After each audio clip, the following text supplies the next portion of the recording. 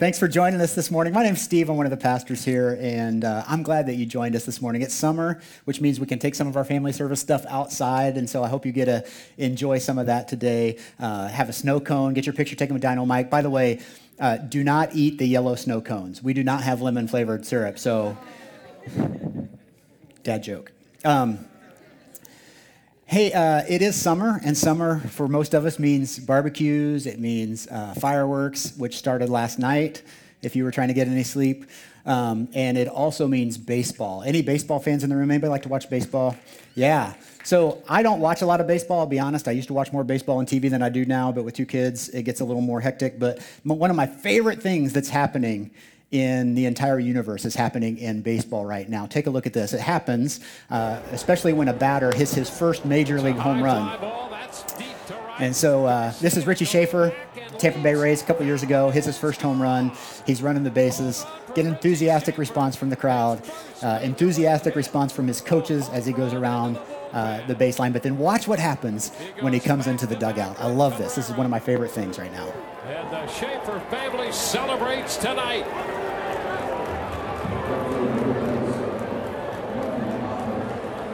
They huddle up. This is even worse.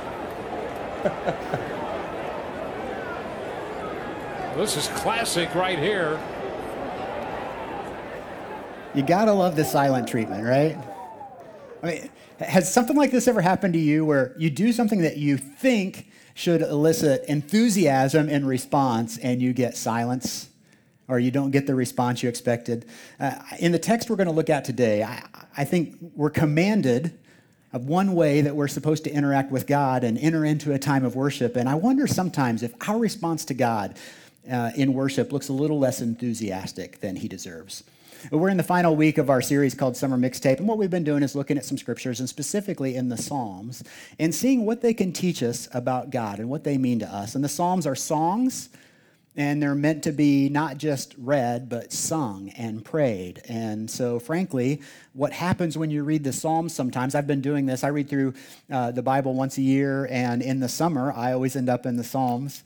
And I'll be reading through a psalm, and I'll read a line, and I'll start singing it in my head because it lines up usually with a modern worship song, right? Have you ever done that? You read through the Psalms, and you see that, and you say, give thanks to the Lord, for he is good. His love endures forever. And you start singing Chris Tomlin in your head because you know that's where that came from. Because they're songs, they're meant to be sung. A lot of singers and worship artists are taking words from the psalm. And so the psalm we're going to read from today is Psalm 100. So if you have your Bibles, you might open it there. You might know this psalm as the Thanksgiving psalm. It's the one that somebody in your family reads around the table on Thanksgiving Day. I'm the pastor in my family, so when I go to my parents' house, I always get to read Psalm 100. I always get to pray whenever we go to any gathering. Maybe if you're the only churchgoer, you get that responsibility when you go to Thanksgiving. But this psalm is not just about Thanksgiving. It really is about a time of worship. And all the psalms are anticipated, they're intended to prepare our hearts and minds to be with God. And so today we're going to read this, and we're going to read it in light of having some instruction and feedback of how we can approach the Lord in worship. But I want to read it from a couple different angles. By the way, if you don't have a Bible, there should be one of these on the floor around you. It's page 416 in this Bible, Psalm 100. That's the NIV. One of the things I often do when I am reading from Scripture and trying to better understand what the Lord's trying to say to me in it is read from a couple different translations. And so I'm going to invite some friends forward that are going to help me with that. Isabel, Daniel, Addison, you guys come on up to the stage. Give them a hand. I've got some friends that are here to help me. We've got 3 different translations that they're going to read. Daniel, you stand over here. Addison, you stand right there on the end. Isabel, you come over here close to me. I'm going to let you read first. So Isabel is reading from the ESV, the English Standard Version. This is Psalm 100. Go ahead. Make a joyful noise to the Lord, all the earth. Serve the Lord with gladness. Come into his presence with singing. Know that the Lord, he is God. It is made us. It is he who made us. We are his people, and the sheep of his pasture. Enter the gates with thanksgiving, and his courts with praise. Give thanks to him, bless his name, for the Lord is good. His steadfast love endures forever, and his faithfulness to all generations. Awesome. Thanks, Isabel. Isabel did that both services for me, so she's really got a servant's heart this morning. So Daniel is going to read from the Message. So Daniel, take it away, bud. On your feet now, applaud God. Bring a gift of laughter. Sing yourselves into his presence. Know this, God is God and God, God. He made us. We didn't make him. We are his people, his well-tended sheep. Enter with this password. Thank you. Make yourselves at home, taking praise. Thank him. Worship him. For God is sheer beauty, all generous in love, loyal always and ever. Awesome. Thank you, Daniel. Great job. Addie? Addie's got the NIV, the New International Version. This is the one we're going to break down today together. So go ahead. Worship the Lord with gladness. You skipped a line there. Start that one. Shout from joy to the Lord, all the earth. Worship the Lord with gladness. Come before him with joyful songs. Now that God, the Lord is God, it is he who made us, and we are his. We are his people, the sheep of his pasture. Enter his gates with thanksgiving. In his country, His courts with praise. Give thanks to him and praise his name, for the Lord is God, and his love endures forever. His faithfulness continues through all generations. Awesome. Thank you, sweetie. Good job. 3 different translations of the same verse. And like I said, that's a technique I'll sometimes use if I'm really trying to get to the bottom of what the Lord's trying to tell me in a piece of Scripture, is to read different translations and see how they sound. And sometimes you pick out different words. I just mentioned that I read through the Bible once a year, and I read a different translation every year because you can have a tendency to know the same words, right? Like if you always read the same translation, you can know the same words and not really get to the heart of the meaning. And so, they all basically say the same thing. This psalm, like others that we've studied in the past few weeks, has some important things to teach us about who God is and about how we can interact with him. Because we believe that God wants to have a relationship with us, what do these words have to teach us about the kind of relationship that the Lord desires from us? How can this psalm encourage us? How can it guide us? I want to show you a couple of things that the Lord says about how we can bring something into worship with us, whether it's here in this room or anywhere else that we worship. But first, here's what I want to do. I want to talk about this psalm itself. Unfortunately, we don't know who wrote this passage of Scripture. We don't know who wrote this psalm. What we do know and what we can see is that their relationship with God was very important to them. And that was true for a lot of people in this area of the world in Israel at the time, that their relationship with God was very important. And they built a temple in the middle of their city that was the place they went to worship. And the temple was where they believed God lived. And so if you wanted to be close to God, what you did was you come to this temple. You go there as often as possible. It represented your time with God. It was a place of worship. So if we want to go into worship, we're going to go to the place of worship in the temple. It's where you went to receive forgiveness. It's where you went to seek guidance, and it was a very special place. And so these words in Psalm 100 should be seen as an invitation. They're an invitation to the people who read them at the time, and they remain an invitation for us now. I mean, even though since Jesus came along, we don't have to go to the temple to worship anymore. Right? That we are the temple. We are where God lives. The Holy Spirit, if you are a follower of Christ, God's Holy Spirit lives inside of you.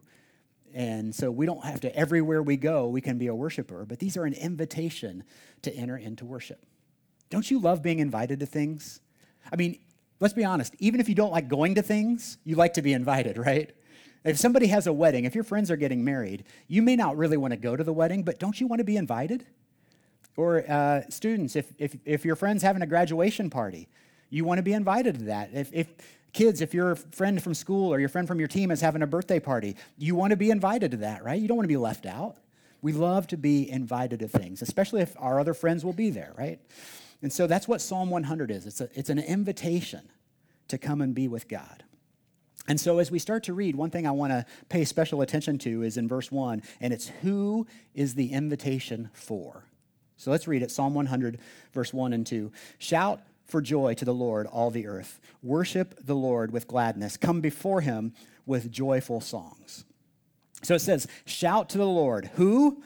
Shout to the Lord, all the earth, right? This is for everyone, that everyone is invited.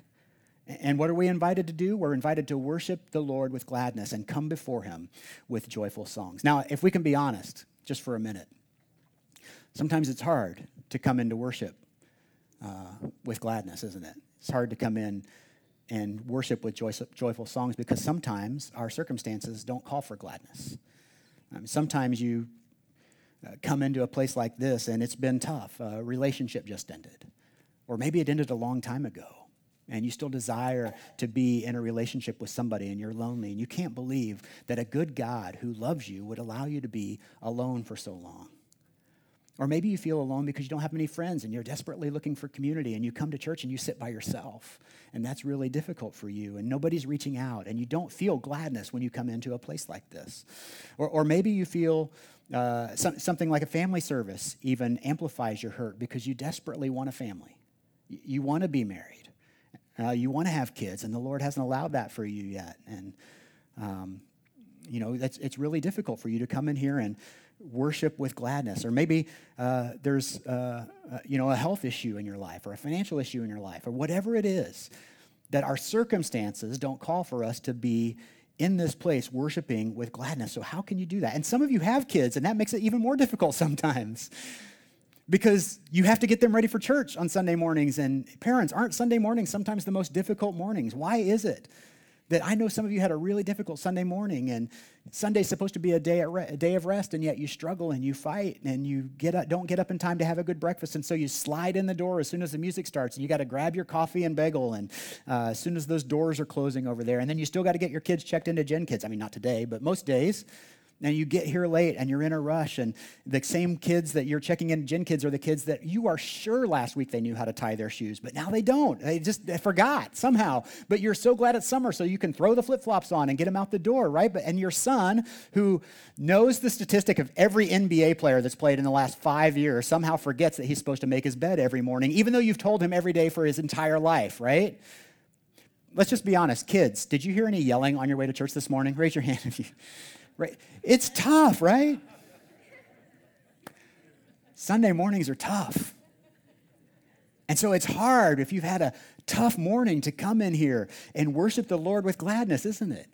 It's hard to come before him with joyful songs, but I want to show you what this looks like from up here on Sunday morning. So we've got a band that comes in, they practice their songs all week. They come in on Thursday night, they rehearse for a couple hours. They come in on Sunday morning before you ever woke up and they're rehearsing and they're playing hard and Michael's singing at the top of his lungs and some people are out here in the audience, they've got their hands raised and that's great. And then some of us are there with our coffee in our hand with our arms crossed and we're doing this.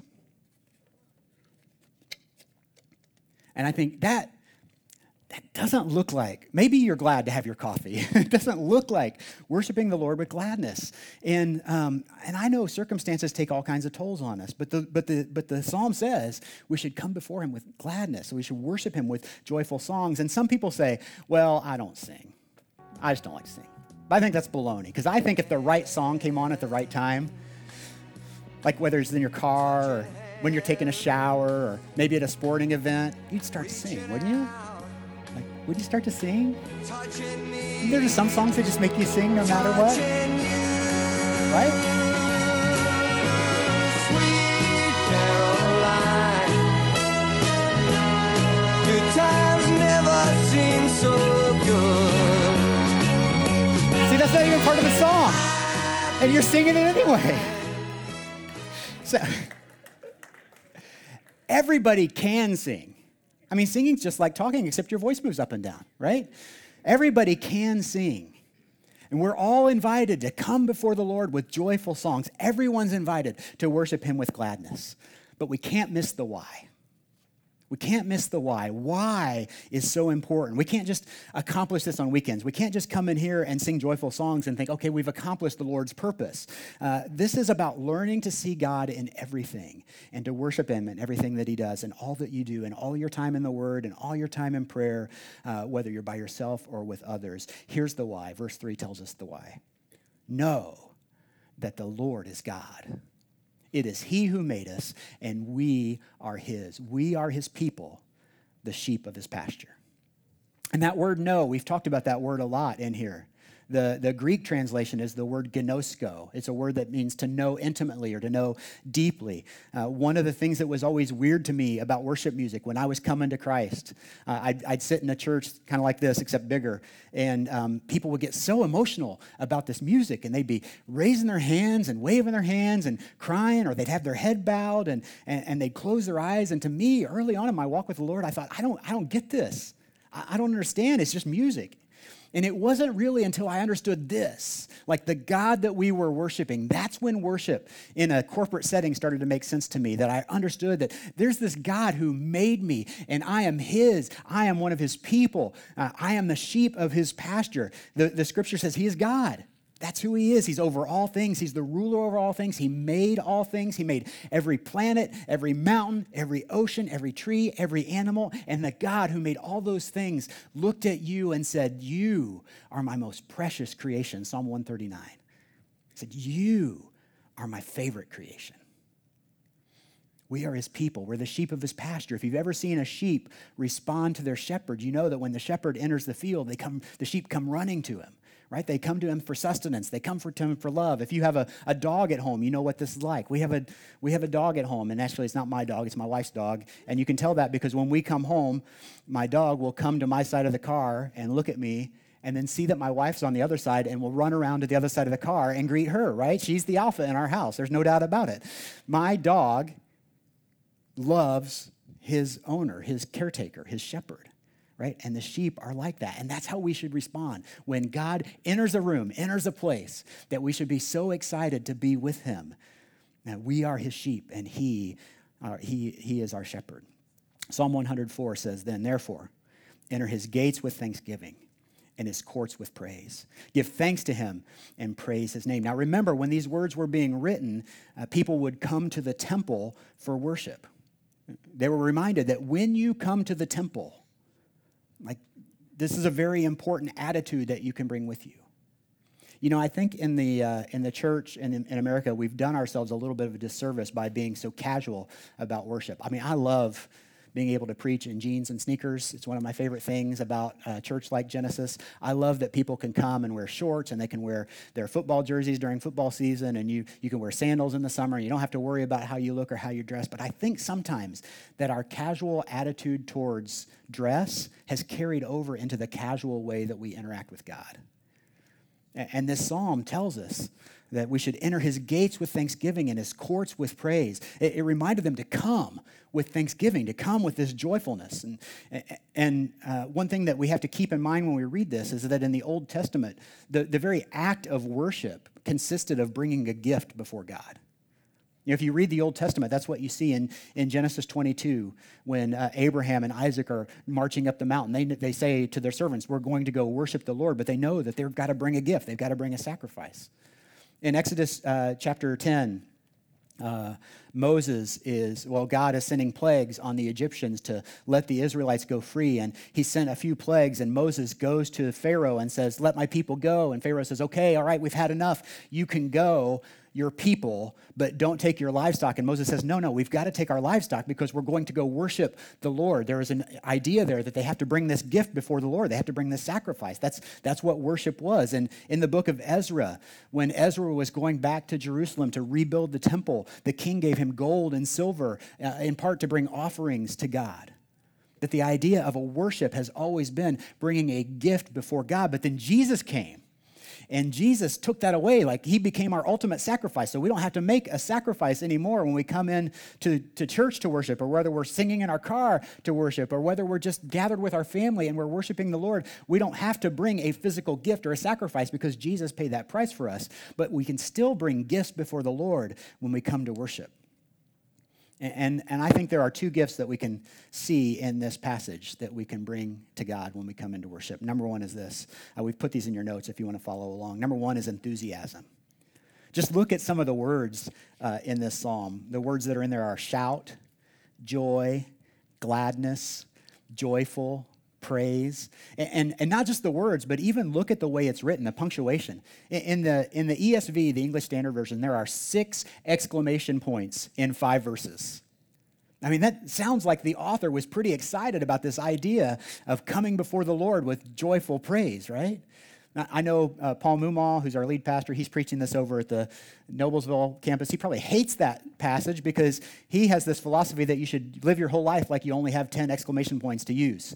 They use 6 of them in one chapter here, but, it's so exciting. There's so much energy behind this passage. We should bring that same kind of energy no matter what our circumstances, no matter what our station in life. We can bring the gift of enthusiasm to worship the Lord. Why? Well, because he is God. He's our creator. He's our author. He's our shepherd. He is good. And even when life isn't good, God is still good. We can be enthusiastic about the fact that God is good. I love what pastor and author Chuck Swindoll says about this, about our attitude, that we get to choose our attitude. You've probably seen this quote. It's made its way around over the past few years. But he says this, Chuck Swindoll says, "The longer I live, the more I realize the impact of attitude on life. Attitude to me is more important than facts.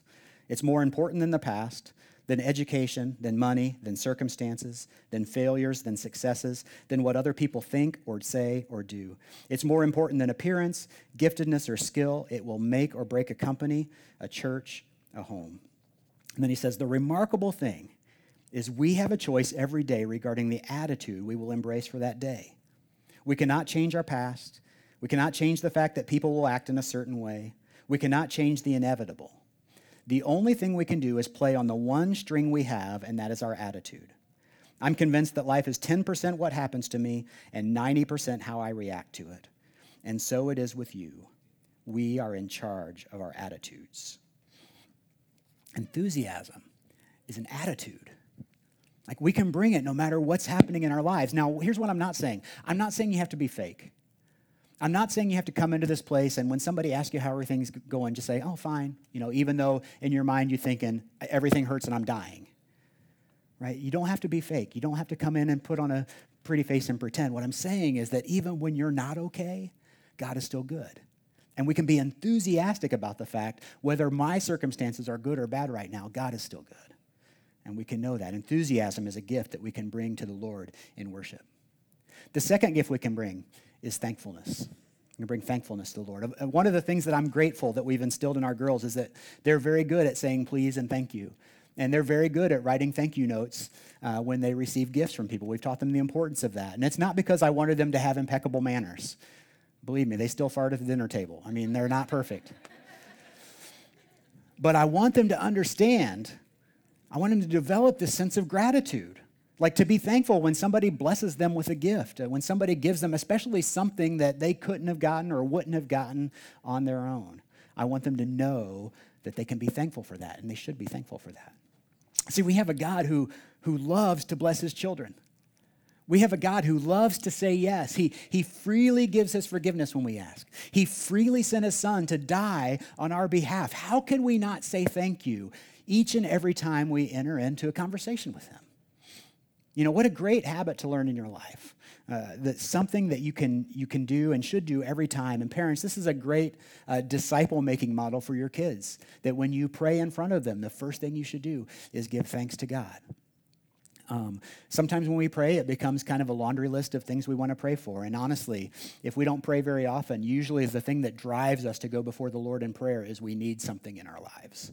Right? We're looking for a job. We're looking for healing. We're looking for a relationship to be fixed. Whatever it is, we're looking for something. And so we have that ask mentality. We're going to ask the Lord for something. And God wants to hear your asks. He wants to hear your request. He wants to hear the desires of your heart. But take a moment and say thank you for the blessings you do have. Sometimes we come into this place overwhelmed, and life has thrown so much stuff at us, and that's okay. Like I said, you don't have to be happy all the time. You don't have to pretend.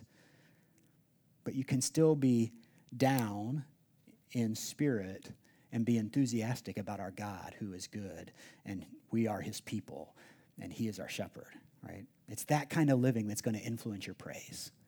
It's your attitude you carry Monday through Saturday that's going to influence how you come into this room on Sunday and how we hear from God when we're together. So 2 gifts, really quickly, that we can bring before the Lord: enthusiasm and thankfulness you can bring to the Lord in worship. So why is that important? Well, because we all have something to be thankful for. If nothing else, we can find our reason in verse 5.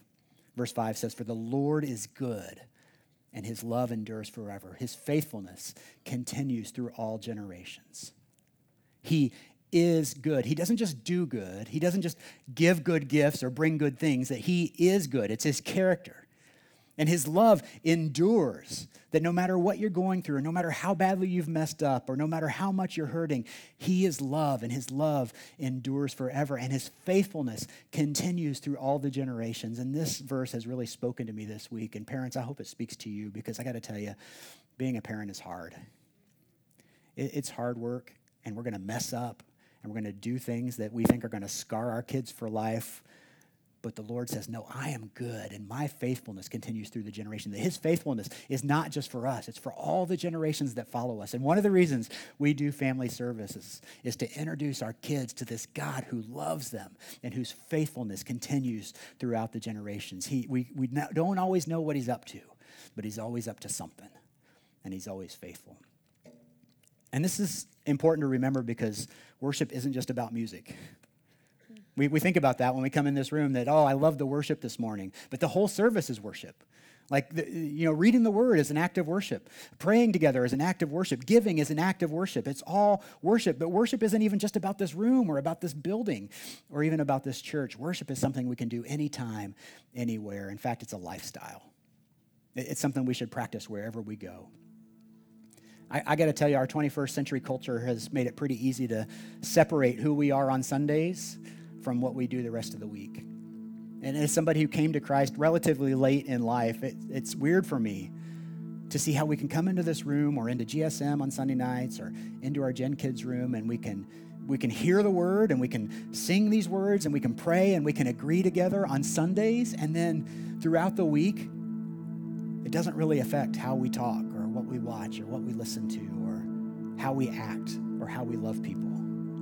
But a lifestyle of worship is different. A lifestyle of worship says that whatever I do, wherever I go, whether it's school or work or home or to the game or to the bar or to the office or in bed, that there is a good God who loves me, who created me, who shepherds me. He is good, and he is faithful throughout the generations, and he is worthy of receiving my praise and my worship. Let's pray together.